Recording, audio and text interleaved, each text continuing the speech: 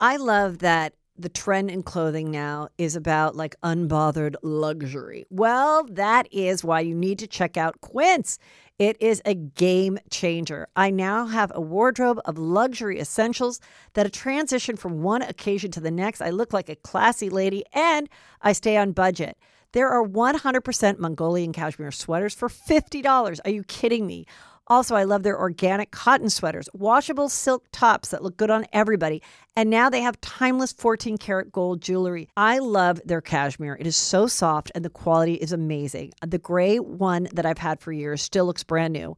But I've added different colors to them this season because who doesn't love fabulous cashmere? Also, all Quince items are priced 50 to 80% less than similar brands. Indulge in affordable luxury. Go to quince.com/juicy for free shipping on your order and 365-day returns. That's QUINCE.com/juicy to get free shipping and 365-day returns. Quince.com/juicy.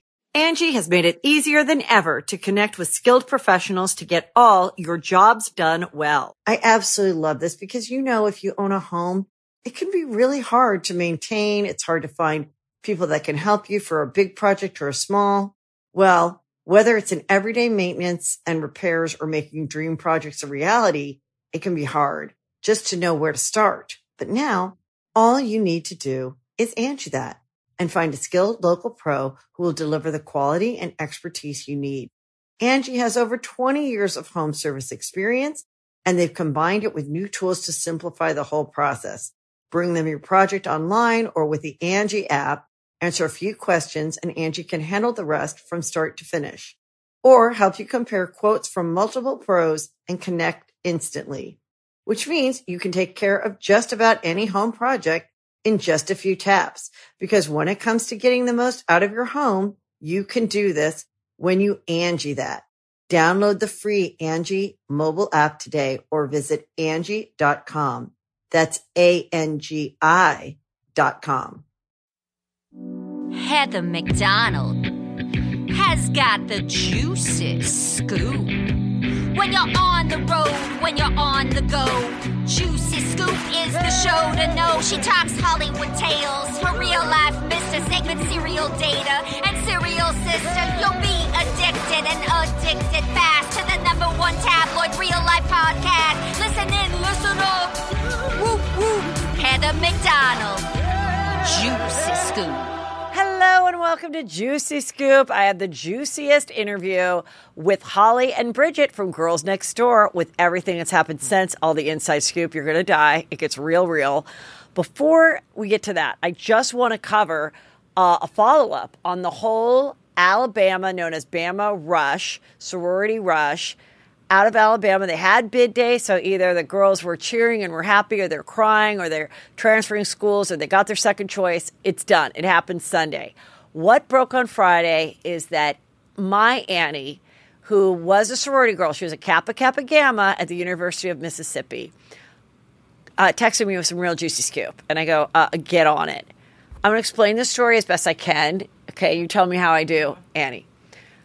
So there was a suspicion that microphones were being sent in to record conversations for HBO Max from Vice Studios that was supposedly doing something with HBO Max. Now, when I first heard this, I was like, okay, wait a minute. That means that they had to find girls that were already enrolled in Alabama who'd be willing to put on a mic and go through Rush and send that recordings to Vice Studios so they could either make a documentary, make a scripted show. I'm thinking, was it a mic? Could it have been like a little body cam cop, like what a cop would have? I don't know. And I thought that was a little hard to do because I'm like, you would have to find someone that was willing to do this and possibly jeopardize their own chance of being in a sorority. And I think if someone was a cute type of sorority type girl, and she's going to a place like Alabama, which is a big sorority fraternity place, most likely she would want to rush.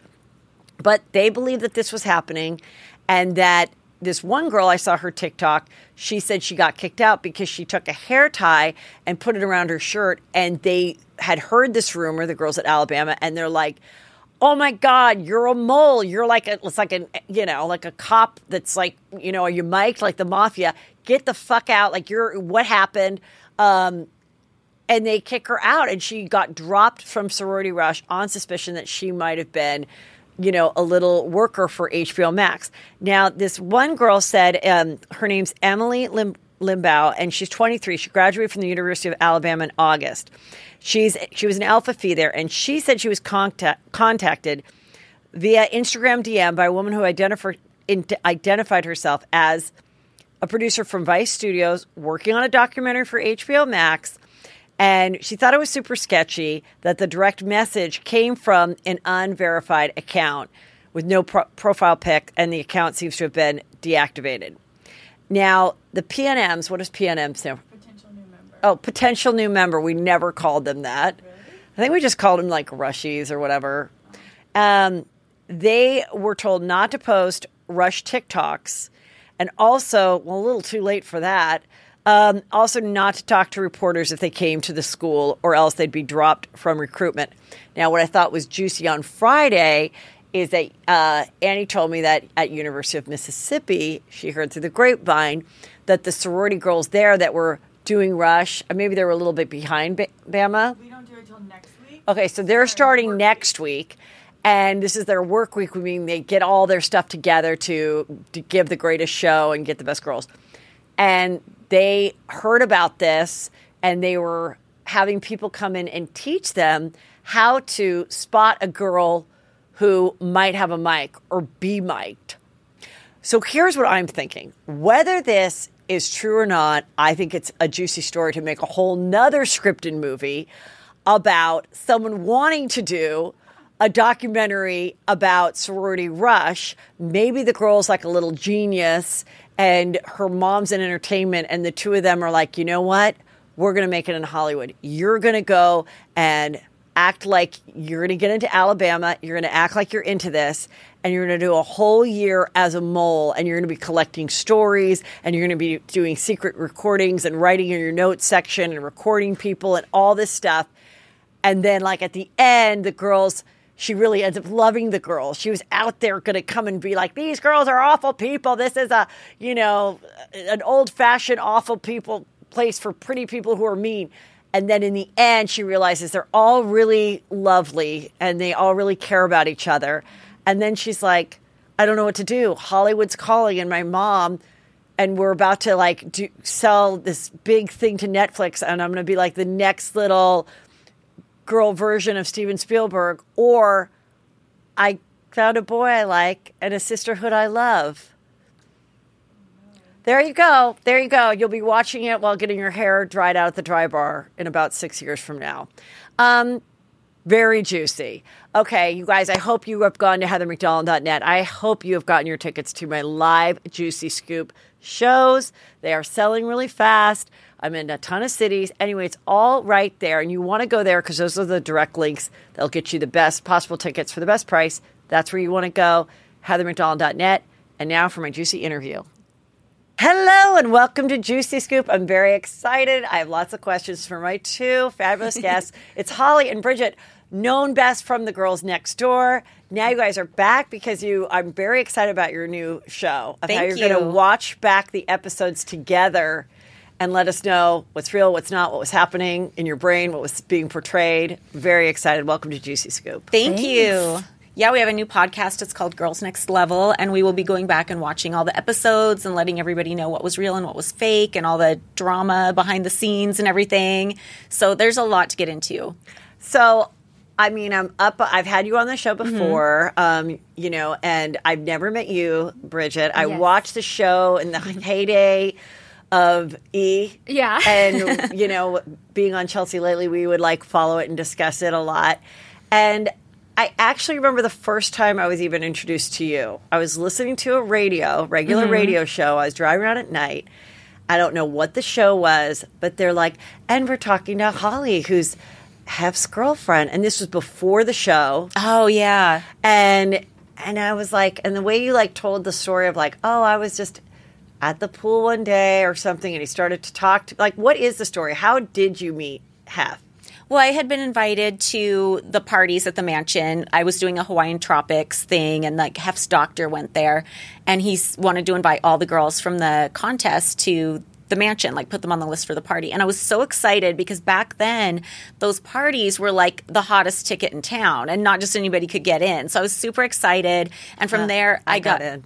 I know, but you're cool. I would go to the party, but it was a fun. Yeah. Cool thing to do. And it was like Hollywood elite, and it was gorgeous, and I never saw anything creepy when I was there at those parties. And that was end of 90s.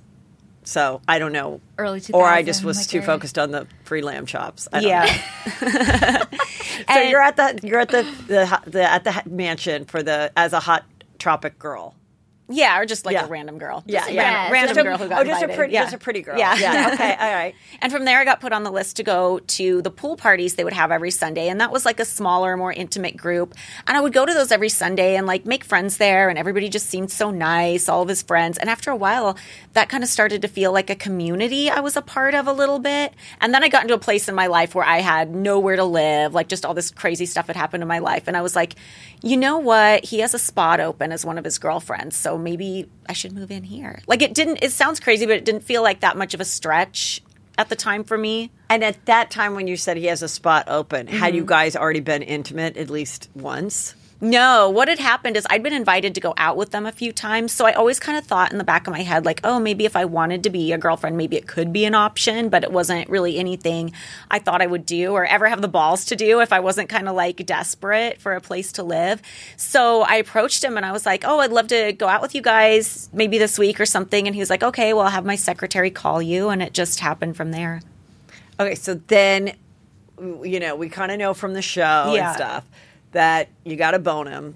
Yeah. Right? You got to bone him with the other girls. And once that happened, then were you just like, well, I guess I'll make the best of this? And then Absolutely. Yeah. Yeah, once you've gone that far, it's like I'm going to stick around for this. Like I compromised that, And now, how did you meet him? And like, where did the years collide where you guys met before the show started? Well, you moved in and started coming out with Hef maybe like 9 months after I moved in. Yeah. Okay. So it was pretty close. And what was your story? Were you like just a cute girl at the parties, or what happened? I had met him way before. I had tested for a playmate. They brought me out to the mansion and did like the full test and everything. So I'd spent like 3 days there, and I met him. And then I didn't get it. I didn't find out for a year and a half that I didn't get it, and I never went back to the mansion in that time because I didn't know I could. And were you living in LA that time? No, I was living in Northern California. Okay. Desperately wanting to be in LA and wishing I could go to the parties and like be a part of all of that kind of thing. And then one day somebody told me, oh, if you tested before, you could go to the parties. And I was like, wait, what? So Like I missed out a year and a half of my life. I did. And some of the best years of Playboy parties, too, because I tested at the end of 98. So, like, 99 and 2000, like, those are the parties I was missing. You missed me. The prime time. Because then people know the story, but I got married and I got invited to the New Year's Eve party, which was 2000. And it was, you had the 7 girlfriends. And so I called to RSVP, and normally I'd bring a girlfriend that then I'd have to send in her photo or whatever. But if I had a girlfriend that was already approved, then she could come with me every time. And I was like, well, now I'd like to I have a different guest this time. It's my husband, but he's really cool and fun. And they're like, what? Yeah. Oh, and she was yeah. like, yeah, this is a singles party. And just hung up on me.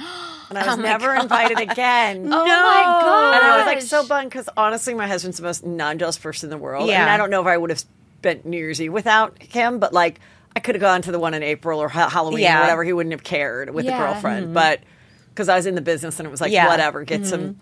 So anyway, continue. So you missed me at the parties. And I missed the parties. So you start coming down. Yeah, I start coming out. The first party I get invited to is Midsummers of 2000.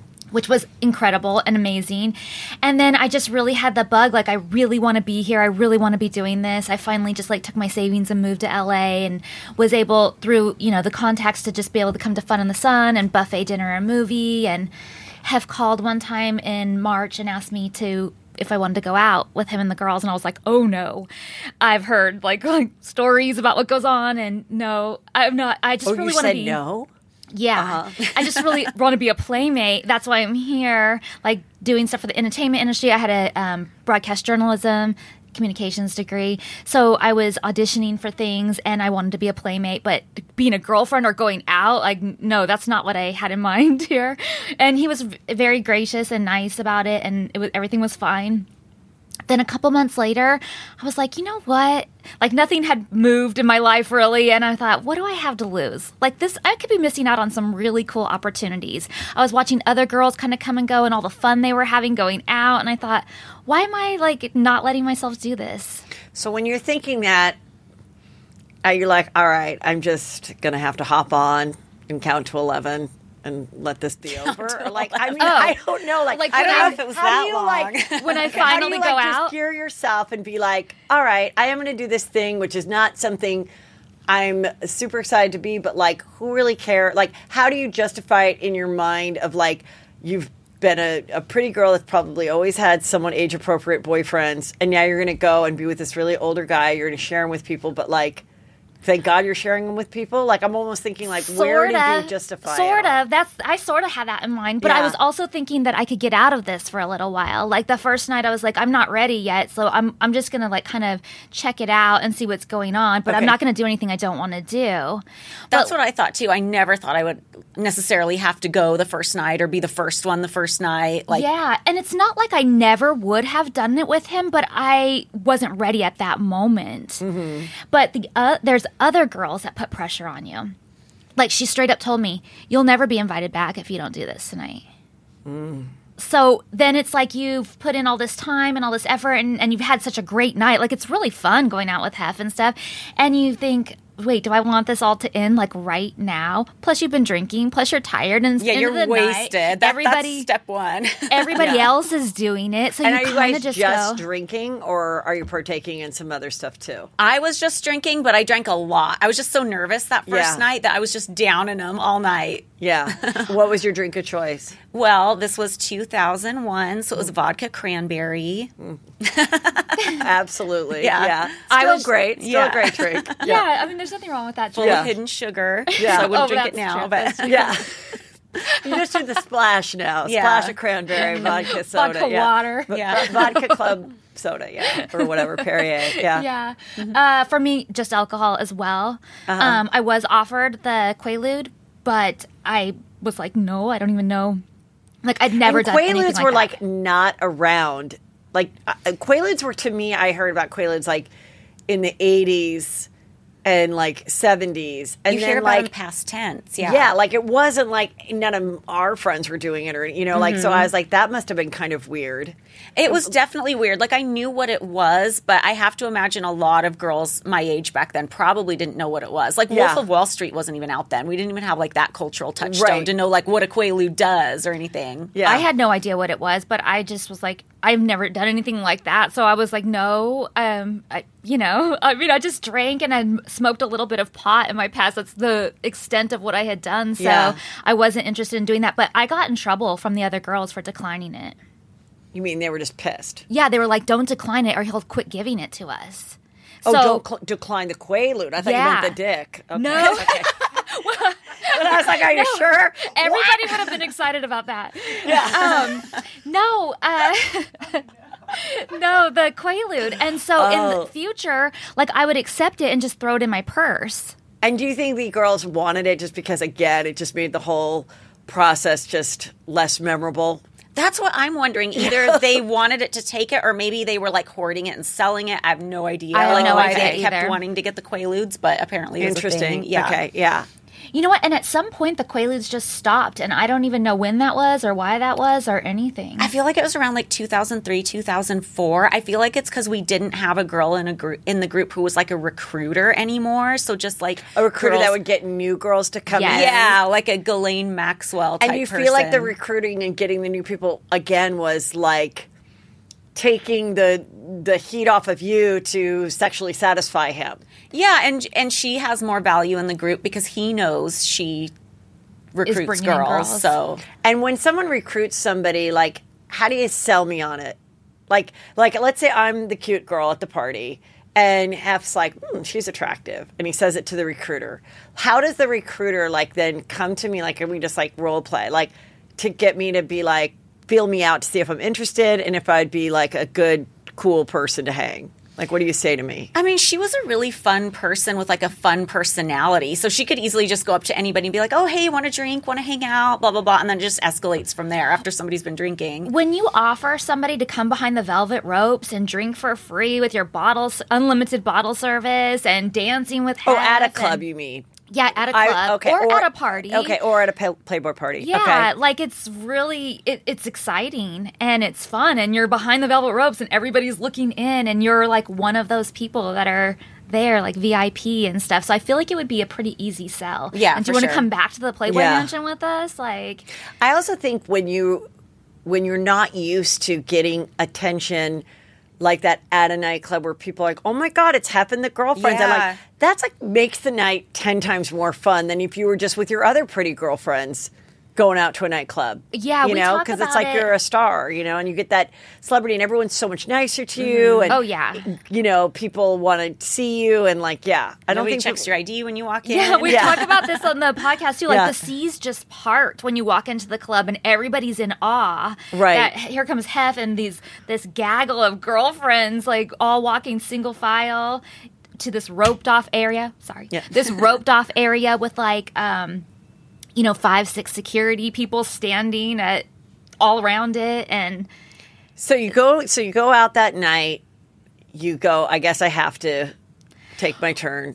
yeah. And then once it's over, I mean, I'm just... Well, I didn't say, oh, I guess I have to take my turn. I was still just going to watch. Okay. And then she was like, aren't you going to, that same girl was like, aren't you going to go? It's like, you need to go. And I was like, I would rather not. And she was like, well, then probably won't be invited back. So then I was like, okay. And I'd seen what everybody else was doing, so I knew that this was like a 10-second thing. Okay. I mean, definitely no more than a minute. Oh, okay. Would you say? I mean, my memory is cloudy. I've kind of blocked it. But yeah, I would say you're It's right. short. Right. Everybody's very encouraging. It's truly teamwork. It is. It actually is. Yeah. Everyone is very encouraging. Everyone's just like, we all have to do this together. So, yeah.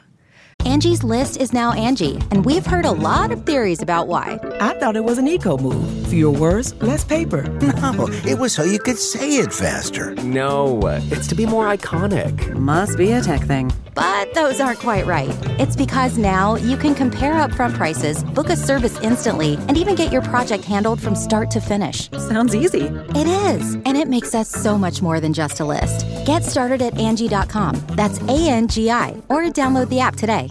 I love that the trend in clothing now is about like unbothered luxury. Well, that is why you need to check out Quince. It is a game changer. I now have a wardrobe of luxury essentials that a transition from one occasion to the next. I look like a classy lady and I stay on budget. There are 100% Mongolian cashmere sweaters for $50. Are you kidding me? Also, I love their organic cotton sweaters, washable silk tops that look good on everybody. And now they have timeless 14-karat gold jewelry. I love their cashmere. It is so soft and the quality is amazing. The gray one that I've had for years still looks brand new. But I've added different colors to them this season because who doesn't love fabulous cashmere? Also, all Quince items are priced 50 to 80% less than similar brands. Indulge in affordable luxury. Go to quince.com/juicy for free shipping on your order and 365-day returns. That's QUINCE.com/juicy to get free shipping and 365-day returns. Quince.com/juicy. And is it like, I don't want to be the first, I don't want to be the last? Is number 3 the best? Like, is it, if everyone's doing it, is there a time that you'd rather do it or not? I don't think so. I think everybody for me was there just, was. Oh, I think was I felt like everybody was just trying to get it done as quickly as possible, like the whole process.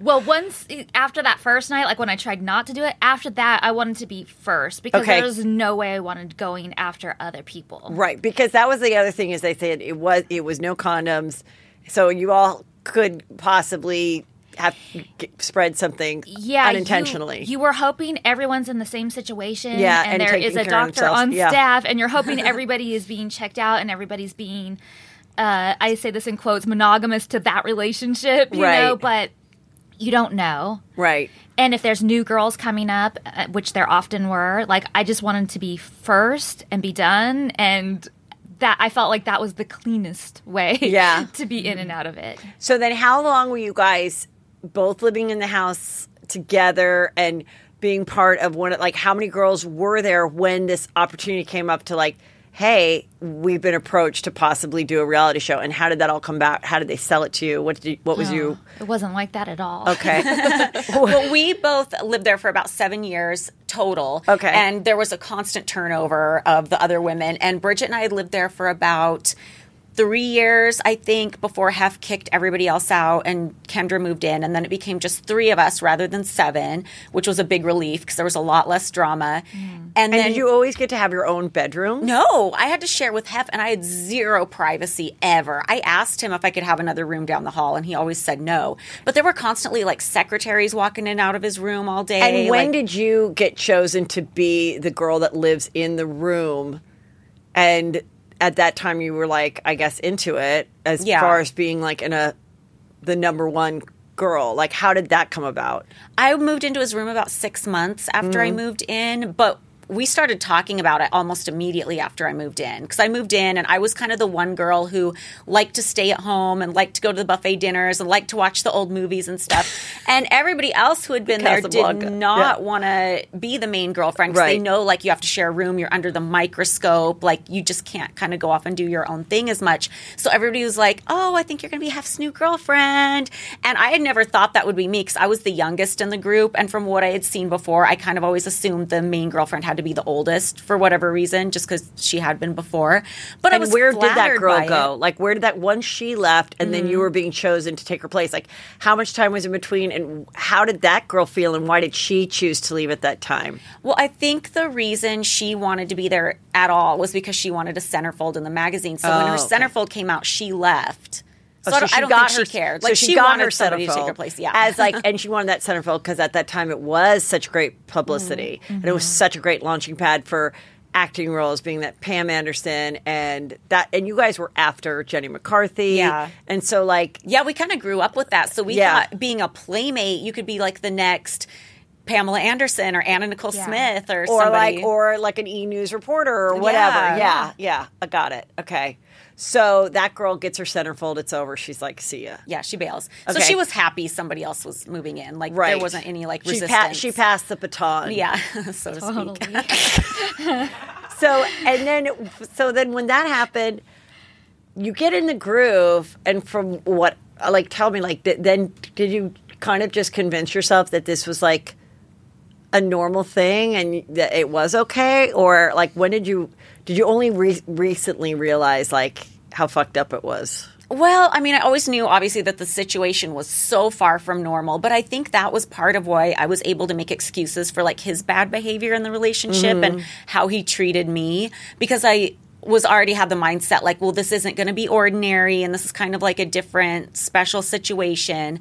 But I would say I realized how messed up everything was right when I decided to leave, which was like 7 years later. It's just because I kind of always blamed all the problems on the other girls, like, oh, there's so much drama because we're all not getting along, but Hef's the good guy, poor Hef. That was kind of always my mindset the whole time. But when Bridget and Kendra left and it was just going to be me and him, he just started lashing out at me so much and became really verbally abusive. And I just realized, like, the girls were not the problem. I mean, some of them were the problem. Some of them weren't so nice.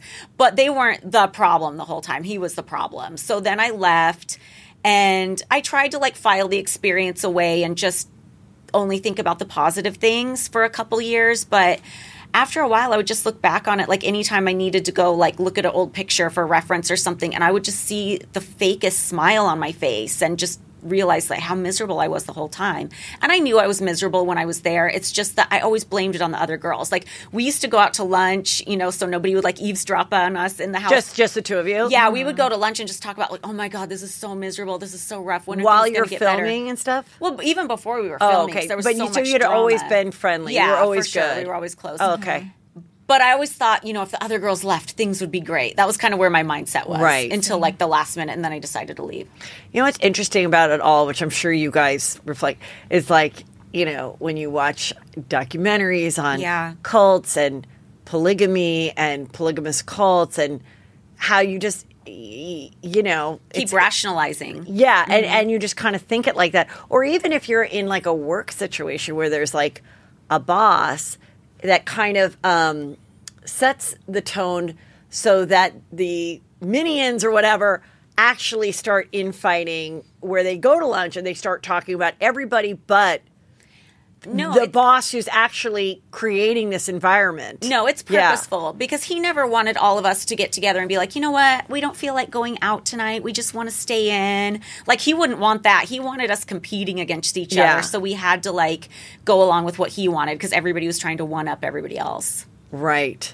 Okay, so now let's get to the place. So you guys are friendly. You're all living there with other people. You go out one night a week or 2 nights a week? How often are you like at a nightclub with a PR situation?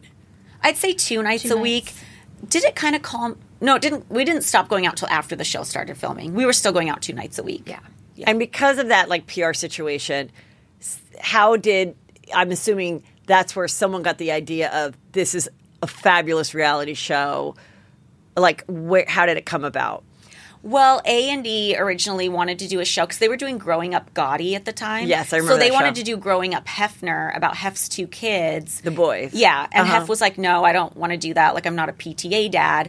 Maybe they'll want to do something else. So then the idea turned into, let's do a reality show about the staff at the mansion.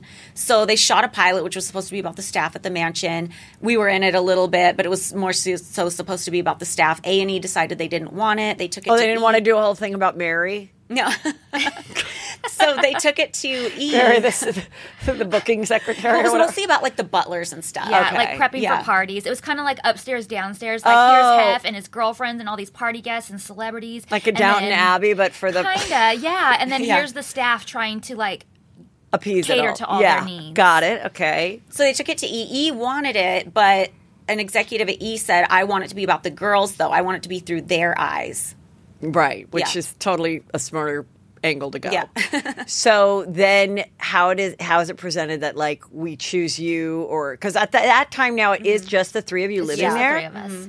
Oh, so there was no like casting choices. No, you were it the was- 3. yeah. Okay. I was under the impression that there was like more like 5 or 6, and they found you guys. They chose the 3 of you because you did have the best personalities to be the official girlfriends featured in the show. No, it was already narrowed down to 3, so that's just what it was. Oh, okay. Yeah. Okay.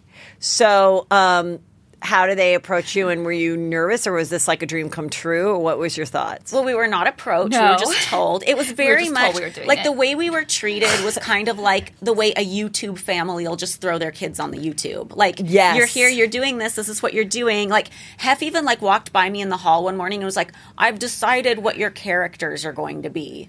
And I'm like, oh, okay. Like, we were just told you're doing this. So unless we want to like move out and like start Change our your lives, life, yeah, yeah. exactly. You Well, have to and- go along with it. And they basically told us that if you don't like it, you know where the door is because there's lots of people that would want your position. They didn't pay us for the first season. Yeah, we weren't paid. Like, they paid us when they ordered more episodes. They finally paid us, but they Very didn't little. pay us. And for, what like- were they paying you for the second season? Do I you don't recall? remember. It was minimal, but it's not like I think I'm this big star with huge bargaining power back then. But I just wanted what was fair. Like, even Yeah. if it's just like a couple $1,000 an episode or something. Yeah. I don't even But think just we the were getting fact that, Yeah. just the fact that they didn't want to pay us anything and just expected us to do it as the main So characters. you of the just show. signed a release. Yeah, just a release, no contracts. Okay, so, and you're like, now they're coming in. They got the mics on you, and that's when we get to see. So at that time, it is on the show that you share the room with Hef, and you're the main. And I just kind of remember like you having your room, and you had like a little dog. Later on, a lot I of get the dog, pink. yeah. Okay, and then which also too is like such like a thing that like. Such a 2000s reality TV trope. No, but the little dogs. like on a dark side, like a captive thing, like girls that are like held captive. It's like all they want is like a little dog. Oh, I had 4. You know what I mean? Like all they want is just like their little like personal friend. Yeah. Because it's like so you have your room and then Kendra has her room. Okay. And what was your like situation with your parents? Were they like excited about this? Were they okay that you were like living this unconventional Hef life in the hopes that you'd be like a pathway to a bigger entertainment career? Like, what were their thoughts? Yeah, they were fine with me being at the mansion, but I didn't tell them any details of what was going on. I just don't have that relationship with my parents where I would ever talk about anything like intimate or anything like that. So before the show came out, they just thought you were at the mansion as an aspiring model. Well, as Hef's girlfriend, but I think they a lot knew of that people, you were romantic with him. Well, Intimate. a Whatever. lot of people back then thought it was all publicity. That it was fake. Like, it was kind of like, I would say the public, they were kind of split. Like, no way they're all living there and not having sex. But also, no way, he's 75. This is all fake. Because it was such true. a big part of his I publicity. think it's, and I think there's a lot of stuff throughout Hollywood where you're like, even like Pete and Kim, great publicity stunt. I'm like, no, and they were definitely fucking. But like, did that contribute to them staying together? Was that a nice aspect of it? Probably. But like, yeah, I think you're right with that. I remember people always, that was like a discussion we'd have. Time. Yeah. All the time. Any press I would do, they would ask, are you sleeping with them? And if I said yes, they'd be like, there's no way he's sleeping with all you young girls. And then if I said no, they're like, there's no way he's letting you girls stay there and you're not sleeping with them. And I'm like, so it doesn't, why do I even bother answering this question? That's so interesting. Yeah. Okay, so you tell it, what was your situation with your parents? My parents were excited for me. They thought Playboy was so cool, and they thought Hef was such a gentleman. They came up and visited quite a bit. Like, they were very excited about it. So neither of your parents had, like, any problem with the fact that you were, like, nude models? No, you have to understand, like, I think both of our parents come from the generation where, like, Playboy was, like, the classiest magazine. Like, they remember growing up, they remember hearing about the Playboy clubs were like this chic place to be. So they thought it was cool. And I don't think we come from like super religious families where they're like nudity. Like, yeah, it's kind of like, okay, like when you come from a small town, but not like a huge deal. Yeah. But with on the secrets of Playboy, which I thought was interesting, is that like, then the fact, like just how you guys signed that release for the show, that I thought that was so awful that these girls did photo shoots and things with 1,200 photos, and then like years later, those photos were being used and people were profiting off of them, and they weren't. And you're like, oh yeah, I guess that would happen. And as an actress and stuff, because you know, I people don't understand how hard it was, like for us, you know, like to get an agent and to do all this, and you're like, yeah, if I say no, then I'm deemed difficult, and like better that I just say okay, you know, and like at least I have a chance. If I act like no, it's like, so of course, and what's like a young 21-year-old going to know about contracts and you know, do you own the intellectual property and all this kind of stuff? So yeah, that's crazy. So when the show started, when it first aired, how immediate was it that you guys started to like notice how popular it was, and that it was like kind of life-changing? Well, we knew it was popular because they would tell us that the ratings were so great. Like every morning after an episode would air, you know, there would be like these mailboxes downstairs, and they'd put a slip of paper in Hef's mailbox and it would say what the ratings were. So they always checked on that. So I knew it was a hit, and I knew what like E's standard of a good rating was. But we didn't ever feel, I think, like extra famous or anything while we were there, because we always lived in this bubble where we were so much in Hef's shadow that nothing really changed. Like, yeah, when we went out, a few people like knew our names and stuff, but we just still kind of felt like we were in Hef's shadow. It just wasn't really that big of a change for us, I think. I think the worst part was all of a sudden you're being talked shit about online. And this was back in like the early days of like message boards and stuff. I didn't know everybody in the public eye got talked shit about. I thought it was just us. Yeah. And I was like, oh my God, everybody hates us. This is the worst. It was like e-message boards were rough. The e-message boards were disgusting. What would they say that was so mean? Just, I mean, probably nothing that would be considered novel now, but just like gross stuff, like, oh my God, these whores, and they're so disgusting. And just, you know, I mean, just everything you could think of that they would say, they said. And so now during that time, are all three of you still having regular sex with him?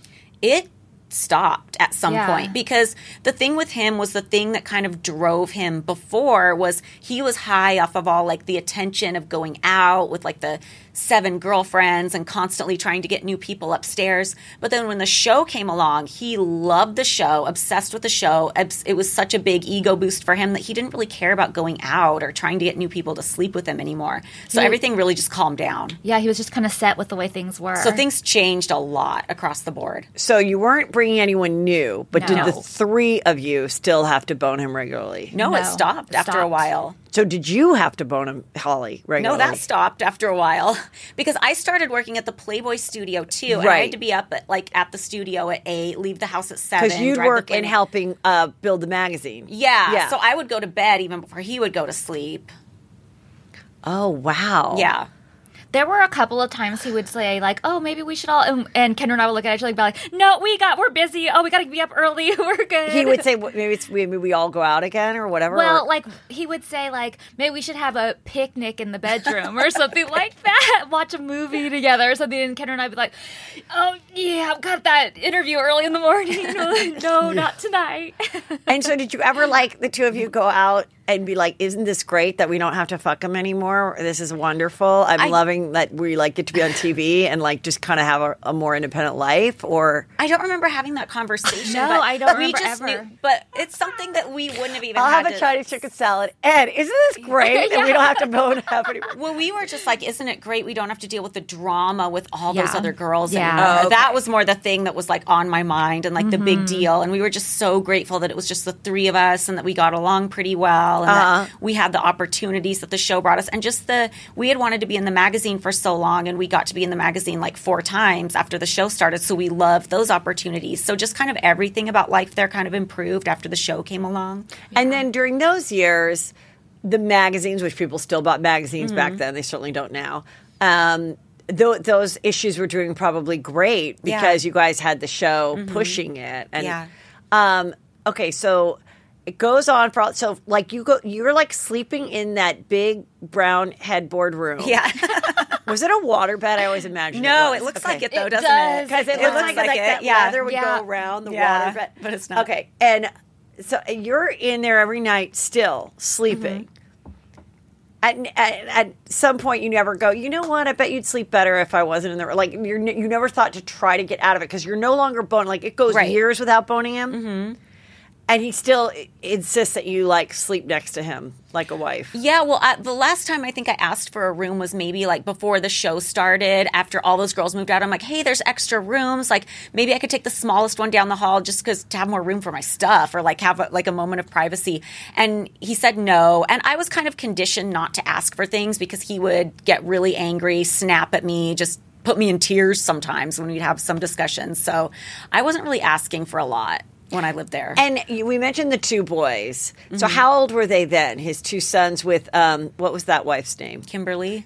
And wasn't it that Kimberly and the boys were like living in a house next door? Yes. Okay. And so how often would like those boys come around and did you have any relationship with them? No, I wouldn't say we had any relationship with them. They were probably like 10 or 11 when we moved in. Yeah, I was going to say like 9 and 11, something in there. And he used to have family night on Tuesdays where like the kids and Kimberly would come over and they'd like watch a movie. And we just like steered clear and we didn't really... And sometimes the boys would come over and run around the property and like they were like into kind of trying to film little movies and writing little newspaper But it was rare. type Like things. I didn't see them around a lot. Not all the time, but they were here and there. And did you have any relation with Kimberly? No, I thought she was so intimidating. I thought she was so scary. Yeah. Have you ever did you ever talk to her since? Like have like a gab session after he died or after you were broken up with him or anything? I think it's pretty safe to say we wouldn't get along. She led this whole thing after the A&E documentary came out. She got all these people together to like sign a petition to say that like Hef's a great guy. So I don't think we'd get along. But okay. I only talked to her like once the whole time I lived there. It was very early on after I moved in. I was working out in the gym and she was down in the gym and she just said, hi, I'm Kimberly. And that was it. Angie has made it easier than ever to connect with skilled professionals to get all your jobs done well. I absolutely love this because, if you own a home, it can be really hard to maintain. It's hard to find people that can help you for a big project or a small. Well, whether it's in everyday maintenance and repairs or making dream projects a reality, it can be hard just to know where to start. But now all you need to do is Angie that and find a skilled local pro who will deliver the quality and expertise you need. Angie has over 20 years of home service experience, and they've combined it with new tools to simplify the whole process. Bring them your project online or with the Angie app, answer a few questions, and Angie can handle the rest from start to finish. Or help you compare quotes from multiple pros and connect instantly, which means you can take care of just about any home project in just a few taps. Because when it comes to getting the most out of your home, you can do this when you Angie that. Download the free Angie mobile app today or visit Angie.com. That's ANGI.com. These days, you can't go anywhere on the internet without running into the most horrible takes. You know, your good old-fashioned homophobes, or your self-proclaimed alpha males who are writing 2-page articles titled, How to Score the Perfect Female in 10 Days. If you are just as sick of these outdated takes as we are, you will love our podcast, Outspoken, hosted by me, Sam Collins, and my incredible partner, Shannon. We are an LGBT couple who have seen it all, been called it all, and are ready to take on the never-ending world of outrageous online opinions. Each week, we bring you the most ridiculous videos, hot takes, and hellbent news we come across on the internet. So come laugh with us as we dismantle outdated ideologies and tear apart the most confident idiots on the internet on our podcast, Outspoken. You can follow and listen for free on Apple Podcasts, Spotify, YouTube, or wherever you are listening right now. And do you think, why do you think, like, first of all, why do you think they got married, and then why do you think they got divorced? Well, I think he was going through a lot in his life. He just had a stroke. It was the 80s, like the AIDS crisis. Nobody's like having casual sex anymore. He's already old. There's no Viagra. It probably only made sense for him. No, there's all these reasons. Like, I'm not even making excuses. Like, there's all these reasons. Because he would always tell me that he'd been so miserable being married. I'm like, well, why'd you get married then? And there were You mean just to all the first wife, who's the mother of like the girl, right? No, the first wife was back in like the 50s. Right. Yeah. And then his second wife, he got married in the 80s, like 89. Right. But he has one daughter from the first wife, right? A daughter and a son, yeah. Okay. So then he had all those years, and then he marries Kimberly in 89. Yeah. And they have the two boys. And then why do you think they divorced? Was he just still wanting to... Was that when Viagra came out, and then she didn't want to be with a cheater? Coincidentally, it was when Viagra came out, but I don't think that's why. I mean, I don't really know. You'd have to ask her, but I think Kimberly just wanted to like travel more and do more things, and eventually from his side of the story there was a New Year's Eve party, and she left and took the kids to Hawaii, which I kind of find it hard to believe somebody would like do that last minute and not just ditch somebody at a New Year's Eve party. So I don't know what her side of the story was, but his side of the story was that he was like ditched at a New Year's Eve party. So I don't know. Yeah. And okay, so the show goes on, and then how does it come to an end? And so, like, for the three of you, I know it went on for like one more season with those two other girls, but like, you guys were on it with you guys on it for how many years? 5 seasons. Okay, yeah. and then how did it? And then did you all three leave at the same time, the show? It ended up kind of being like that. Kendra kind of stopped participating around season 4. Like, if you watch season 4, she's all of a sudden not really in it as much. Oh, okay. And wanted to go do her own thing. Wanted to go do her own thing. And E decided to do a spinoff with her. And then Bridget got a job doing a show for Travel Channel. Oh, I remember that. Yeah. So you were going to leave and do that, but I kind of always felt like you would go do that. And you know, when you're filming a reality show, you're really only filming like 6 months a year max. I kind of felt like I don't know what your plan was, but I kind of felt like you would go do that and then come back and do Girls Next Door. I was thinking that too. I kind of had one foot out the door, like I was wanting to date and stuff. So I was sort of thinking about moving out, but I still thought there was time, and I would go film the beaches, come back, film Girls Next Door, leave, go do beaches. Yeah. And for me, you know, I had planned on staying. I loved my job at the studio and everything. And they had planned on Girls Next Door just continuing and being more inclusive of like the playmates and the girls at the studio. And it would be kind of more about that. But more like about the business. Yeah. Yeah. But I decided to leave because after Bridget and Kendra left, things just got, I mean, there were other things too. Like, I was getting a little bit older and I wanted to have kids, and Bridget and Kendra left, and Hef just got so hard to deal with that I couldn't do it. I just left suddenly. And the producers of the show, sorry. And the producer of the show was so mad at me because he had planned on the show to keep going. And so he was really angry I left, but I had to do it. So that storyline that we would see, that was like, Holly is like, when am I getting my ring? Why aren't I getting married? What Was that not true? Was that not something you ever really wanted? Or was it something like, I put in my years and I do want to get married. I do want to be Mrs. Hefner. No, I did want it. But I will say that I played into it on the show more, and they love to repeat things. So I swear I'm not that obnoxious in real life. Like, I'm not like, when are we getting married? But I thought it was kind of funny on the show to joke about it. Like, if I was throwing a baby shower and I had a baby outfit, I was like, oh, this is cute. I wish I could have one. Like, I said that kind of stuff thinking it would be funny on the show, and it was. Right. And it kept up with the drama, so too. So it was true, but I'm not that annoying, I swear to God. Yeah. So when did you okay, so you're doing the travel show. So, and then the show ended as the three girls. Like, how did that happen? Because you did say, I want to move out. I am done with you. Yeah. I said, I'm done. I'm moving out. And what was that day that you finally were like, this is it? I know what day it was. Well, I don't actually know the date. Yeah, but you know what I mean? Like, what was the moment, that like, aha moment, this is it, I've thought about it for a long time, and this is it, and this is why, and I'm not turning back. Like, what was that? It was a lot of things leading up to it, like I said, with the relationship. And, like, we'd done in vitro, and, like, that. Oh, you had? Yeah. This was the real deal. With half sperm? Yes. And it didn't work, and it was because was of that the on the sperm. show? Yeah.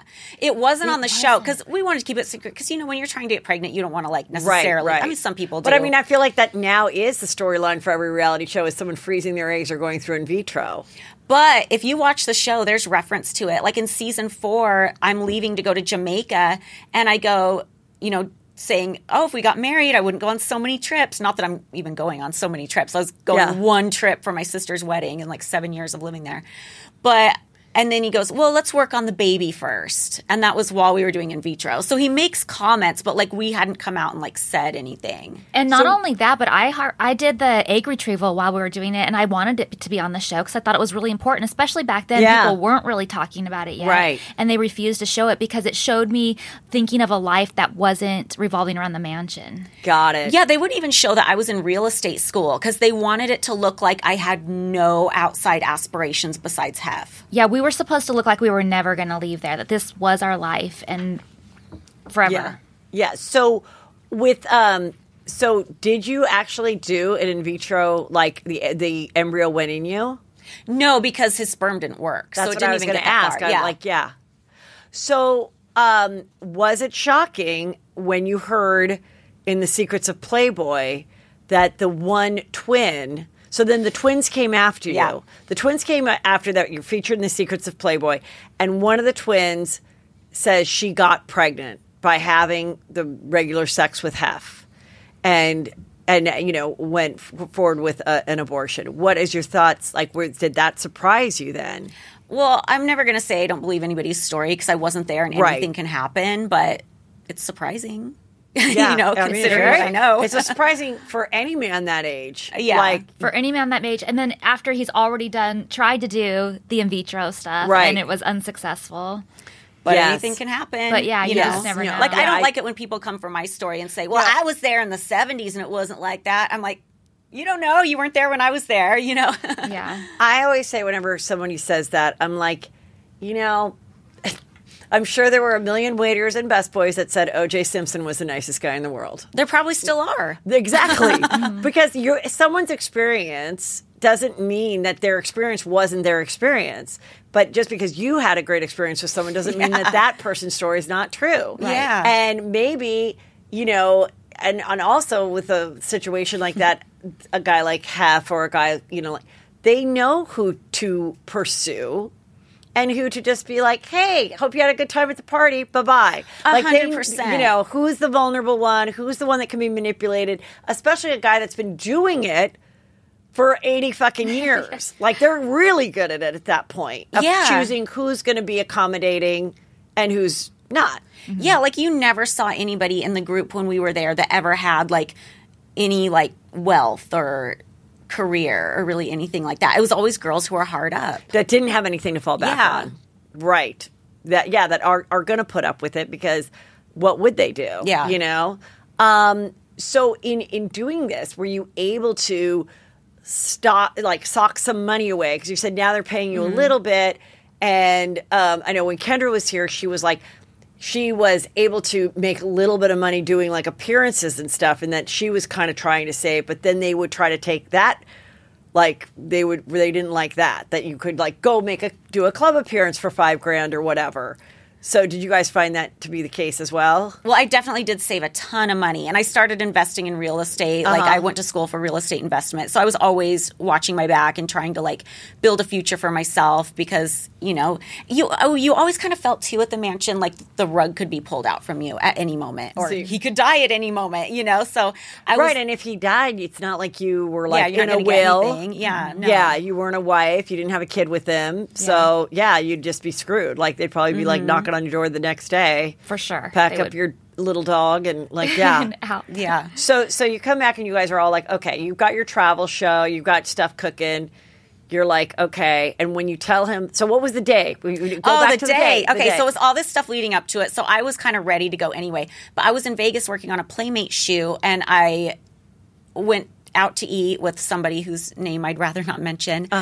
But when I was talking to this guy who I thought was cute and realized, I could have feelings for this guy. Like nothing happened, but I realized I could have feelings for this guy. And then Hef called the next morning and was like, I had security following you the whole time. You need to get back here, And I was like, I can't do this. I can't. Like it's done today. So you go to like a lunch and you have like a little flirty lunch, but nothing happens. And you find out later you had no idea that you were being followed and like under surveillance. Absolutely not. That is so creepy. Yeah, it's so creepy. And so how old are you at that point? I was 29. And so how do you tell him I'm done? Well, the next day I told him, I think I'm moving out. I want to get married and have kids someday. Like, that's an easy excuse to give. It's true. And it's something he can't do, like, physically. And he didn't want to let it go. He kept trying to convince me to stay. He even did put me in his will, left the will on my side of the bed so I could see it. And what did it say? That I'd get $3 million when he died. But, my mind was made up. And I packed up my stuff and I left. And, okay, so then you go. One of the things from the show, as I remembered, is that you guys did have. I want to say maybe it was one episode, but I feel like there were several episodes where you guys did go to Vegas as a foursome. On the Playboy and go to the Playboy suite and everything at the Palms. But we had to fly right back and be home by 9:00. Even if he was with you, or not if he was. Oh, not if he was with us. Oh yeah, he would go sometimes. And I remember that was the first time the 9:00 thing, and I just thought that was so weird. And then like Kendra said that because there was the 9:00 curfew, she still kind of dated, but she'd have to like do it in the afternoon. Like you could go off and do lunch and stuff. You could do whatever you wanted during the day, but you had to be home by 9:00. And Kendra was hardly ever around during the day. But and obviously security wasn't following you guys then. Otherwise he would have known. They could have been. But yeah, he would have known. They might have been. I always felt like Hef kind of knew Kendra wasn't going to stick around that long, though. So maybe he did know. I think he did know. I'm pretty sure he did know. Some security he dดhave with her on some trips. I think he knew, but just was like, whatever, it's working for the show. So you get your variety show at the Planet Hollywood. And they also say, we'll follow the cameras. You have a reality show part of it, right? They were filming it? So I wanted to do a spinoff about my life in Vegas, and I was just shopping it around with a manager. But then when E expressed interest, because of the contracts we had to sign before season 5 of Girls Next Door, I had to do it with the same production company that did Girls Next Door. That was locked in, according to the contract. So I think Kevin, the producer, was excited about doing my show once it started, but he hated me in between Girls Next Door and that show. Like, he used to write open letters to the message board, like, just making me sound like a horrible person. From him? Yes, he signed it. Like, I could go online and find it. Stacy put it on her blog. And what was he basically saying? He was saying that I had been over Hef for years and that I was dating this other guy behind his back the whole time, which wasn't true, and that I was mad because I didn't get my own spinoff, which nobody was ever talking about. He was just trying to make me sound like the villain, like I ruined the show. Wow. Yeah. Yeah. So when it ended for you, then you were doing the travel thing. And how often were you guys all talking? And at this point, was Kendra not really close to you guys anymore? Or did you go to her wedding? Yeah, you know what? When we were leaving, I loved Kendra. I thought that, like, we had like kind of our sibling rivalry while we were there. But I felt like after she was with Hank, she just seemed like so much more mature and so happy. And I feel like we were all three just so happy for each other and the direction our lives were going. Like, we all got together to do commentary for seasons 4 and 5 of Girls Next Door after we moved out. And you can even hear in the commentary, like, we're just getting along. We're all happy for each other. Yeah. So that was then. And we were in the wedding. We were. You were in the wedding. We were in the wedding. We stayed in contact. I threw her baby shower. Like.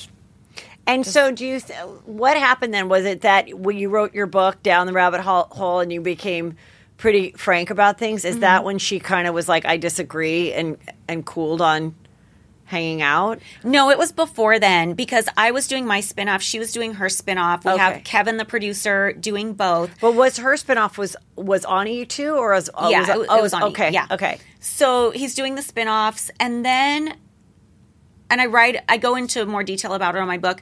But things got weird with me and Kendra, and I felt like he was encouraging that. Like, he wanted us fighting. He wanted drama. He wanted me to come on her show and, like, brag about how much money I was making in Vegas so she'd get a little poke in the ass to take more jobs to make her show more interesting. I don't know. That's what he told me. And things got weird between us, and it got to the point eventually where I had a falling out with that producer. I was on the phone screaming with him, and he admitted to me that he wanted us to not get along because he thought it would be good publicity. Right. And I'm like, I don't want any part of that bullshit. You know, I'm pregnant. I don't want to be stressed out. I don't want to be fighting with people and looking like shit in tabloids for publicity that benefits your dumb show. Like, bye. Yeah. And so by the time I wrote this, I was mad. I was mad at him. I was mad at Kendra.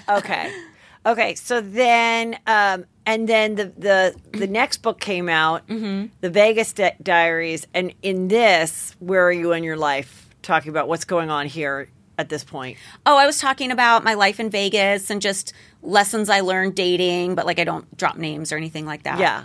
And at this point, you're married when you write the second book. I was married when I wrote the first one. And my husband was always super supportive of me telling the truth about my experience.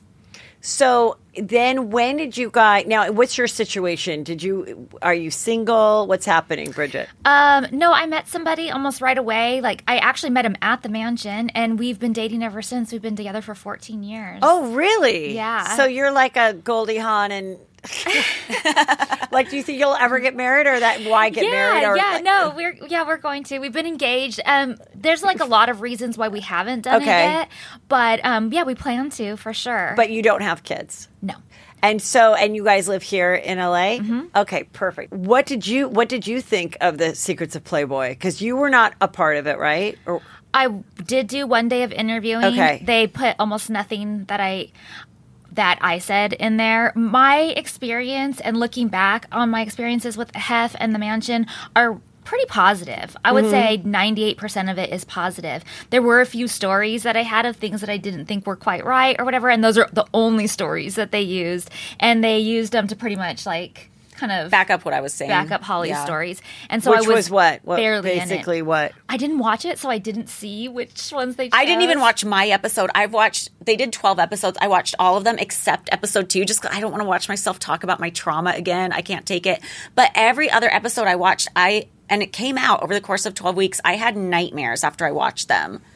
Yeah. It's intense. You know what? I feel like I did too. And it's not like I was ever there. Because being that it was once a week, and it's like... It drags on the suspense. It's interesting, like, because there's all these, like, documentaries. And I was joking the other day on my show. I'm like, isn't it weird that we grew up, like, never watching a documentary, and now that's all anybody talks about or watches? And so it's like when you watch, like, a documentary that's, like, a 3-part or 4-part, and you watch it all in one night, and it's disturbing, you're like, woo! You have one bad, and then you forget it. But this was, like, every week. And then they even are, like... adding stuff. Yeah, now we have another one because people came forward and, like... And it was just, like... Traumatic. It was really traumatic, even for people that, like, have nothing to do with it. I didn't watch it, but I still... got messages about it, and people I knew were watching it and telling me things. And then there'd be like little snippets on like news outlets, and I would just be like, oh, I don't want to know this stuff. Yeah. And so what did you think when he married his last wife, Crystal? I mean, there's so many things to think. There was the whole runaway bride debacle. Right. So what happened? They were engaged, but then she bailed. and then they got married. Wasn't after. it like the night before the wedding or something? It Or was like 2 something days before the crazy like wedding or that. something Yeah. like right before. And it was a Lifetime special. So bailed on the whole TV show and everything. Oh, it was going to be. I thought you were just like it's like a Lifetime movie. No, like No, it it was really was going to be a for me. filmed Lifetime special. Yes. And she really just left the day Yes. before. And then, I'm this like vaguely coming back to me. And then what happened? Then how later did she come back then? I think maybe a year or two. I'm not really sure on the timeline. Oh, I thought it was quicker than that, but I don't remember either. And then, so she was with him all the way till the end, till he passed. Mm-hmm. And then she did a tweet that went quite public because she tweeted to you about the fact that it got revealed in the Secrets of Playboy that there were video cameras in the room, and so there were all this footage. I hope there weren't video cameras in maybe the room. not videos, We were there. was it photos? Sorry, Yeah. photos. There were photos of all you guys, and then she said, "I did find all the photos, and I threw them out." Yeah, thank God. And and that was also kind of nice because she did. Otherwise, she didn't participate in this. Yeah, and which I can understand why. Like, well, it's scary. Like, I didn't even want to do it. Like, I admire the director's work, and we'd had some amazing, really long conversations about it. But for the longest time, I didn't want to do it because I'm like, I already wrote my book. I said what I need to say. Sitting down and doing like a day. I mean, I did 2 interviews with them, and one of them lasted all day. Mm-hmm. And I just don't want to sit and talk about my trauma again. Like, I did not want to do it. Eventually, I finally decided to do it just because I knew so many other women were coming forward, and I know what it feels like to come forward and not have anybody have your back. So I wanted to be supportive of that. But even after that, I was scared because I'm like, how are they going to edit me? Are they going to make me sound like I said something I didn't say? So it was scary. Like, I had very mixed feelings going into it. And yeah, and I think she's like living a great life now, and she seems happy. She's with some cute young guy. Yeah. I went on Instagram. I'm like, wow, that's a switch. Let's talk about the Girls Next Level and like what you've recorded and what you've like. Just talk about it, like what you think, because I think it is such a cool reflection, really. Well, it started out with Holly doing YouTube videos. Yeah, I had people request on my YouTube channel, like, react to an episode of Girls Next Door.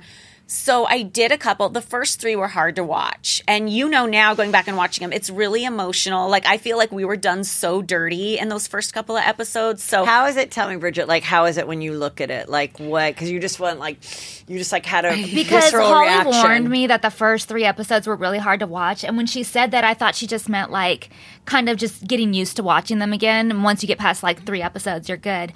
I didn't realize until I just watched them, I just watched them not last night, but the night before. And I'm still traumatized. Like, I'm sick to my stomach. Why? I can't sleep. I've been crying. Really? What Yes. makes you sick to your stomach? The way we were portrayed. And how were you portrayed that wasn't real for you? For me? Or Like, for both how of is us? it? How do you feel that you were portrayed and it's upsetting you because that wasn't your authentic self? if you want, I could jump in with one thing Yes, they did in please. that episode if it's easier. Yeah. That I think is messed up. They make it look like Bridget is like plying all the new playmates with drinks to like mess them up for their shoot the next day because she's jealous, which isn't what she said at all, but they cut and paste it so it looks like she's literally trying to like shove shots in everybody's face because she wants to sabotage. Mm-hmm. And I think that's messed up and borderline and illegal. what I was talking about in Yeah, that, and if it's not true, that's just shitty. yeah, and it's absolutely not true. And I don't plan the going out schedule or how much girls drink or what like I have no control over that stuff. But what it boils down to is that I had wanted Playmate so bad, like way long before I'd even been to the mansion. I tested before I even lived at the mansion. And I was talking about my insecurities with that and how jealous that I was when I see all these girls coming and going and getting it and making Playmate of the Year and all this stuff. And it's really, really hard to watch. And so I can't help but be critical sometimes of them. Like, oh, she kind of has a bad boob job or maybe her hair, needs to be different, whatever. And they just took that and made it look like I was ridiculing everybody that came, that I was just this jealous bitch, that I was getting people drunk and sabotaging their pictorials and even little things too. There was tiny things that at first, when I was first watching it, I was like, oh, they're just trying to be funny in the edit. But like I would joke with somebody, a girl came in wearing a similar dress to me and I was like, oh, she's like, oh, I hope you don't mind. And I say, no, I totally mind. Take it off. And then I laugh and we're just joking because we're really great friends. But they take out the laugh and that I'm just joking. And it shows me saying, no, I want you to take it off. And just leaving it at that. And just like, and they were, and at first I thought it's just a reality show, so I'm not going to like, you know what I mean? Like they do stuff like that. But then when you start seeing it consistently to her and I. And only us. They never us. did that to Kendra. Ever. So we are immediately in episode 1 being made out to be the bitches. Right. That is true. And maybe that was the Hef character thing. When he said, I have your characters planned, do you recall what he wanted your characters to be? I don't think that part came from him. I think that came from the executive producer. And that's confusing too, because we went on to feel like we had a close friendship with Kevin. And now as we get older and look back and see what he did, it's a bad feeling. But Hef wanted me to be completely devoted to him. He was like, you're the one who cares about me. Bridget's the one who wants a career. And Kendra's the one who wants to have fun. Like, that was his idea of what our characters were. But I think it was more the producer who wanted the drama and wanted us to look mean and, you know, didn't care. Yeah. Yeah. So, Holly, I haven't watched all the episodes. She has because she's been doing the YouTube videos. But I've only watched up to episode 3 right now. And I am traumatized. Yeah. No, when I did those first reaction videos, I was telling the viewers, I'm like, I don't know if I'm going to continue these because they're not great for my mental health. Like, I just come off watching, like, The Secrets of Playboy, and then I'm watching this, and I'm like, I don't have the bandwidth for this. That's what I told Holly. I said, I don't know if I can keep watching these. I'm literally sick over this. Yeah. And she was like, no, it gets better, I swear. And I was like, I think I need to go to bed. And so I, like, went to bed early. I thought maybe if I just sleep on it in the morning, I'll feel better about it. I woke up the next morning. Yesterday, sick to my stomach. Did you have dreams? Has he like? I couldn't sleep. Do you have dreams though? Like, are you a dreamer that has like vivid dreams? I never remember. I rarely remember my dreams. Very rarely. So do maybe you have vivid dreams? I do, and I had a nightmare. I was back at the mansion every single night after Secrets of Playboy. Because sometimes when I'm like either read something or something's on my mind, I have very vivid dreams where I can remember the next day, and I'm like, oh my God, like, bitch, get out of my dream. Like, why did you come back? Like, what the fuck? Like, I haven't thought about you in like 3 years. Like, what the hell? Yeah. But something will happen and that person's there and it's like very strange how that works. Yeah. Yeah. I was just like, I don't know if I can do this. And she's like, I swear it gets better. So I'm hoping it gets better from here. But it'll probably be a good, like, therapeutic and in the end, kind of fun, hopefully. Oh, no, I think it will, especially us being able to talk together and being able to be so candid on a podcast. Like, you can't say anything really on YouTube without getting flagged. So that's what inspired me to do the podcast, is there's so much more I wanted to say that you can never say on YouTube without getting your channel shut down. So. Yeah, so she called me one day and she was like, I've been doing these on the YouTube, but there's so much more I want to say. Would you ever be willing to, like, do a podcast about it? And I was like, and like I said, my whole experience looking back on it is like 95, 98%, whatever, positive. I don't have ill feelings to Kendra or Hef or Kevin or anybody. And so I was like, yeah, I totally would do it. Yeah, and sometimes time, it's like time heals all wounds. Sometimes it is the time. Like, sometimes it does take a long time to get over something, especially when it's a relationship and work and in the big, public eye. It's like a threefold, when you guys were like at the mansion doing stuff, would any like of these old crony friends of his, would they ever like hit on you or be like, can you bring a girl for me or anything? They definitely knew not to come anywhere near any of Hef's girls. There was like a golden rule. They were barely allowed to talk to us. And what did you think of that part in it? Oh God. in the Secrets of, it's just like coming to me. I know there's so much where the doctor that you said you met the doctor, and there was like, I want to say I saw it on there like that the daughter thought maybe they had a romantic relationship, Hef and the doctor. Like, there was things that came in later that like I remember hearing like that when he was having sex had male porn on. And that kind of thing, which kind of came out later. What did you think of all those stories? Well, I think maybe they were both in the same orgy in the 70s or something like that. But when I was with Hef, I was really liked his doctor, and I never sensed, like, they were close friends, but I never sensed anything like romantic or sexual between them. And I always felt like the doctor was super supportive of my and Hef's relationship too. Yeah. But also, like, things change over the decades. Like, things might have been completely different in the 70s than they were in the 2000s. So I don't know what went on back then. Right. They might have had some special bond. Yeah, maybe they grew out of it and the relationship evolved. I don't know. Right. Or maybe it was one of those things that because he saw himself as such like a sexual revolution person, maybe he tried it. Oh, no, he definitely tried it. Like, he's admitted to that. So He's had gay sex. Yeah, nothing wrong with that. But you know. But that was I don't know about him and his doctor. Oh my god. But it's crazy because if you like Google, or like I Googled something about it, and then an article came up that was like the love of Hef's life, and it showed a picture of the doctor, and I'm like, he would turn in his grave. It was just so weird. Right. Yeah. Well, tell everybody where they can follow you guys and listen to the show and all of that. You can find Girls Next Level anywhere you find podcasts. You can follow Girls Next Level _podcast on Instagram. I'm Holly Madison on Instagram. She's Bridget Marquardt on Instagram. Yes. And it was so great. I had such a good time. Thank you for being letting me ask all the juicy questions and answering them all and being candid, because I think it's so interesting and I'm excited for this. I think it'll be a big hit. Thank you. Thanks.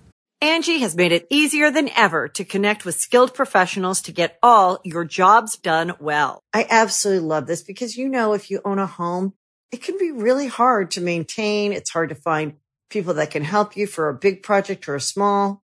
Well, whether it's in everyday maintenance and repairs or making dream projects a reality, it can be hard just to know where to start. But now all you need to do is Angie that and find a skilled local pro who will deliver the quality and expertise you need. Angie has over 20 years of home service experience, and they've combined it with new tools to simplify the whole process. Bring them your project online or with the Angie app. Answer a few questions, and Angie can handle the rest from start to finish. Or help you compare quotes from multiple pros and connect instantly. Which means you can take care of just about any home project in just a few taps. Because when it comes to getting the most out of your home, you can do this when you Angie that. Download the free Angie mobile app today or visit Angie.com. That's ANGI.com.